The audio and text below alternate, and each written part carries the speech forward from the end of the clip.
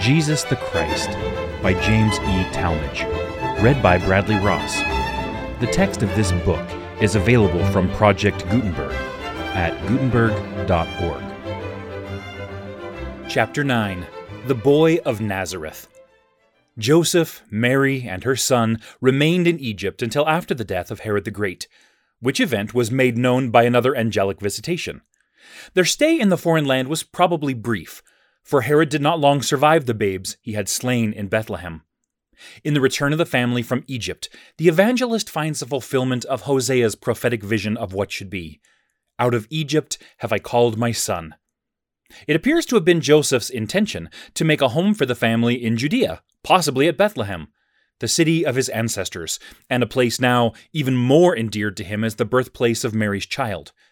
But, learning on the way that Herod's son Archelaus ruled in the place of his wicked father, Joseph modified his purpose, and, being warned of God in a dream, he turned aside into the parts of Galilee.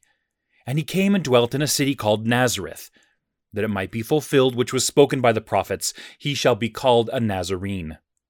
Well, Archelaus, who appears to have been a natural heir to his infamous father's wickedness and cruelty, ruled in Judea, for a short time as king, then with the less exalted title of ethnarch, which had been decreed to him by the emperor. His brother Antipas governed as tetrarch in Galilee.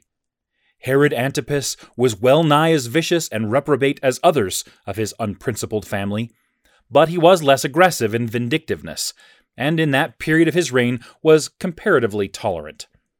Concerning the home life of Joseph and his family in Nazareth, the scriptural record makes but brief mention. The silence with which the early period of life of Jesus is treated by the inspired historians is impressive, while the fanciful accounts written in later years by unauthorized hands are full of fictitious detail, much of which is positively revolting in its puerile inconsistency. None but Joseph, Mary, and the other members of the immediate family or close associates of the household could have furnished the facts of daily life in the humble home at Nazareth. And from these qualified informants, Matthew and Luke probably derived the knowledge of which they wrote. The record, made by those who knew, is marked by impressive brevity. In this absence of detail, we may see evidence of the genuineness of the scriptural account. Inventive writers would have supplied, as later such did supply, what we seek in vain within the chapters of the Gospels. With hallowed silence do the inspired scribes honor the boyhood of their Lord. He who seeks to invent circumstances and to invest the life of Christ with fictitious additions dishonors him.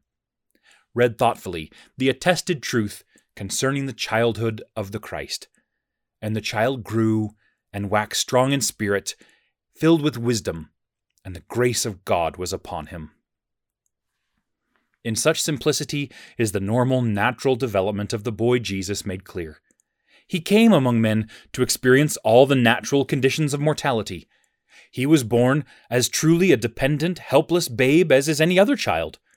His infancy was in all common features as the infancy of others. His boyhood was actual boyhood. His development was as necessary and as real as that of all children. Over his mind had fallen the veil of forgetfulness common to all who are born to earth, by which the remembrance of primeval existence is shut off. The child grew, and with growth there came to him expansion of mind, development of faculties, and progression in power and understanding. His advancement was from one grace to another, not from gracelessness to grace. From good to greater good, not from evil to good. From favor with God to greater favor, not from estrangement because of sin to reconciliation through repentance and propitiation. Our knowledge of Jewish life in that age justifies the inference that the boy was well taught in the law and the scriptures, for such was the rule. He garnered knowledge by study and gained wisdom by prayer, thought, and effort. Beyond question he was trained to labor, for idleness was abhorred then as it is now. And every Jewish boy, whether carpenter's son, peasant's child, or rabbi's heir, was required to learn and follow a practical and productive vocation. Jesus was all that a boy should be. for his development was unretarded by the dragging weight of sin. He loved and obeyed the truth, and therefore was free.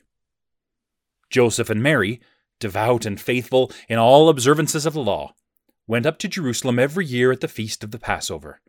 This religious festival, it should be remembered, was one of the most solemn and sacred among the many ceremonial commemorations of the Jews. It had been established at the time of the people's exodus from Egypt, in remembrance of the outstretched arm of power by which God had delivered Israel after the angel of destruction had slain the firstborn in every Egyptian home, and had mercifully passed over the houses of the children of Jacob.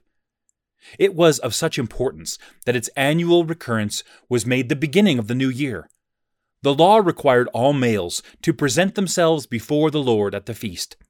The rule was that women should likewise attend if not lawfully detained. And Mary appears to have followed both the spirit of the law and the letter of the rule, for she habitually accompanied her husband to the annual gathering at Jerusalem. When Jesus had attained the age of 12 years, he was taken by his mother and Joseph to the feast as the law required. Whether the boy had ever before been present on such an occasion, we are not told. At 12 years of age, a Jewish boy was recognized as a member of his home community. He was required then to enter with definite purpose upon his chosen vocation. He attained an advanced status as an individual in that, hereafter, he could not be arbitrarily disposed of as a bondservant by his parents. He was appointed to higher studies in school and home, and, when accepted by the priests, he became a son of the law. It was the common and very natural desire of parents to have their sons attend the feast of the Passover and be present at the temple ceremonies as recognized members of the congregation when of the prescribed age. Thus came the boy Jesus to the temple. The feast proper lasted 7 days, and in the time of Christ was annually attended by great concourses of Jews. Josephus speaks of such a Passover gathering as an innumerable multitude. The people came from distant provinces in large companies and caravans, as a matter of convenience and as a means of common protection against the marauding bands which are known to have infested the country. As members of such a company, Joseph and his family traveled. When, following the conclusion of the Passover, the Galilean company had gone a day's journey toward home, Joseph and Mary discovered to their surprise and deep concern that Jesus was not with their company. After a fruitless search among their friends and acquaintances, they turned back toward Jerusalem, seeking the boy. Their inquiries brought little comfort or assistance until 3 days had passed. Then they found him in the temple, sitting in the midst of the doctors, both hearing them and asking them questions. It was no unusual thing for a 12-year-old boy to be questioned by priests, scribes, or rabbis, nor to be permitted to ask questions of these professional expounders of the law, for such procedure was part of the educational training of Jewish youths. Nor was there anything surprising in such a meeting of students and teachers within the temple courts, for the rabbis of that time were accustomed to give instruction there, and people, young and old, gathered about them, sitting at their feet to learn. But there was much that was extraordinary in this interview, as the demeanor of the learned doctors showed. For never before had such a student been found, inasmuch as all that heard him were astonished at his understanding and answers. The incident furnishes evidence of a well-spent boyhood and proof of unusual attainments. The amazement of Mary and her husband on finding the boy in such distinguished company, and so plainly the object of deference and respect, and the joy of seeing again the beloved one who to them had been lost, did not entirely banish the memory of the anguish his absence had caused them. In words of gentle yet unmistakable reproof, the mother said, "Son, why hast thou thus dealt with us? Behold, thy father and I have sought thee, sorrowing." The boy's reply astonished them, in that it revealed, to an extent they had not before realized, his rapidly maturing powers of judgment and understanding. Said he, "How is it that ye sought me? Wished ye not that I must be about my father's business?" Let us not say that there was unkind rebuke or unfilial reproof in the answer of this most dutiful of sons to his mother. His reply was to Mary, a reminder of what she seems to have forgotten for the moment, the facts in the matter of her son's paternity.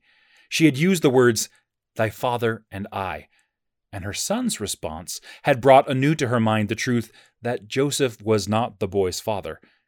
She appears to have been astonished that one so young should so thoroughly understand his position with respect to herself. He had made plain to her the inadvertent inaccuracy of her words. His father had not been seeking him, for was he not, even at that moment, in his father's house, and particularly engaged in his father's business, the very work to which his father had appointed him? He had in no wise intimated a doubt as to Mary's maternal relationship to himself, though he had indisputably shown that he recognized as his father not Joseph of Nazareth, but the God of heaven. Both Mary and Joseph failed to comprehend the full import of his words. Though he understood the superior claim of duty based on his divine sonship, and had shown to Mary that her authority as earthly mother was subordinate to that of his immortal and divine father, nevertheless he obeyed her, interested as were the doctors in this remarkable boy, much as he had given them to ponder over through his searching questions and wise answers. They could not detain him, for the very law they professed to uphold enjoined strict obedience to parental authority. And he went down with them, and came to Nazareth, and was subject unto them. But his mother kept all these sayings in her heart. What marvelous and sacred secrets were treasured in that mother's heart! And what new surprises and grave problems were added day after day in the manifestations of unfolding wisdom displayed by her more than mortal son! Though she could never have wholly forgotten, at times she seemingly lost sight of her son's exalted personality. That such conditions should exist was perhaps divinely appointed. There could scarcely have been a full measure of truly human experience in the relationship between Jesus and his mother, or between him and Joseph, had the fact of his divinity always been dominant or even prominently apparent. Mary appears never to have fully understood her son. At every new evidence of his uniqueness, she marveled and pondered anew. He was hers, and yet in a very real sense, not wholly hers. There was about their relation to each other a mystery, awful yet sublime, a holy secret which that chosen and blessed mother hesitated even to tell over to herself. Fear must have contended with joy within her soul because of him.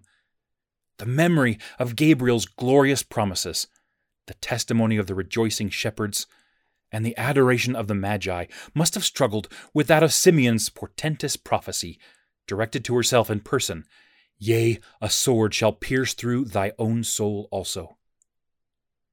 As to the events of the 18 years following the return of Jesus from Jerusalem to Nazareth, the Scriptures are silent, save for one rich sentence of greatest import. And Jesus increased in wisdom and stature, and in favor with God and man. Plainly, this Son of the Highest was not endowed with a fullness of knowledge, nor with the complete investiture of wisdom from the cradle. Slowly, the assurance of his appointed mission as the Messiah, of whose coming he read in the law, the prophets, and the Psalms, developed within his soul, and in devoted preparation for the ministry that should find culmination on the cross, he passed the years of youth and early manhood. From the chronicles of later years, we learn that he was reputed without question to be the son of Joseph and Mary, and was regarded as the brother of other and younger children of the family. He was spoken of both as a carpenter and a carpenter's son, and until the beginning of his public ministry, he appears to have been of little prominence, even in the small home community. He lived the simple life, at peace with his fellows, in communion with his Father, thus increasing in favor with God and men.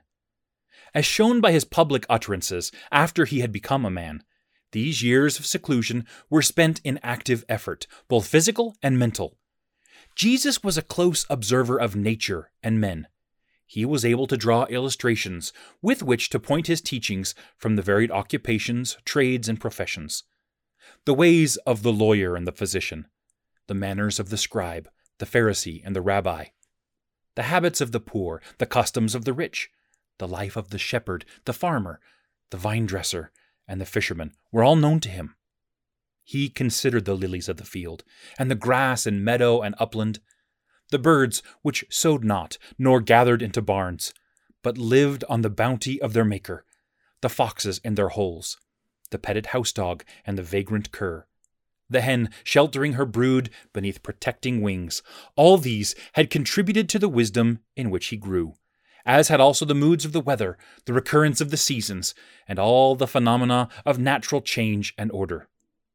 Nazareth was the abode of Jesus until he was about 30 years of age, and in accordance with the custom of designating individuals by the names of their hometowns as additions to their personal names, our Lord came to be generally known as Jesus of Nazareth. He is also referred to as a Nazarene, or a native of Nazareth, and this fact is cited by Matthew as a fulfillment of earlier prediction, though our current compilation of scriptures constituting the Old Testament contains no record of such prophecy. It is practically certain that this prediction was contained in some of the many scriptures extant in earlier days but since lost.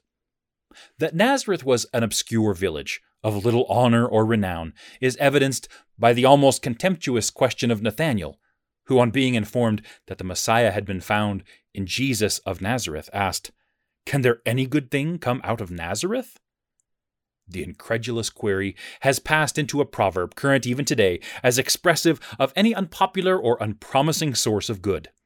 Nathanael lived in Cana, but a few miles from Nazareth, and his surprise at the tidings brought by Philip concerning the Messiah incidentally affords evidence of the seclusion in which Jesus had lived. So passed the boyhood, youth, and early manhood of the Savior of mankind.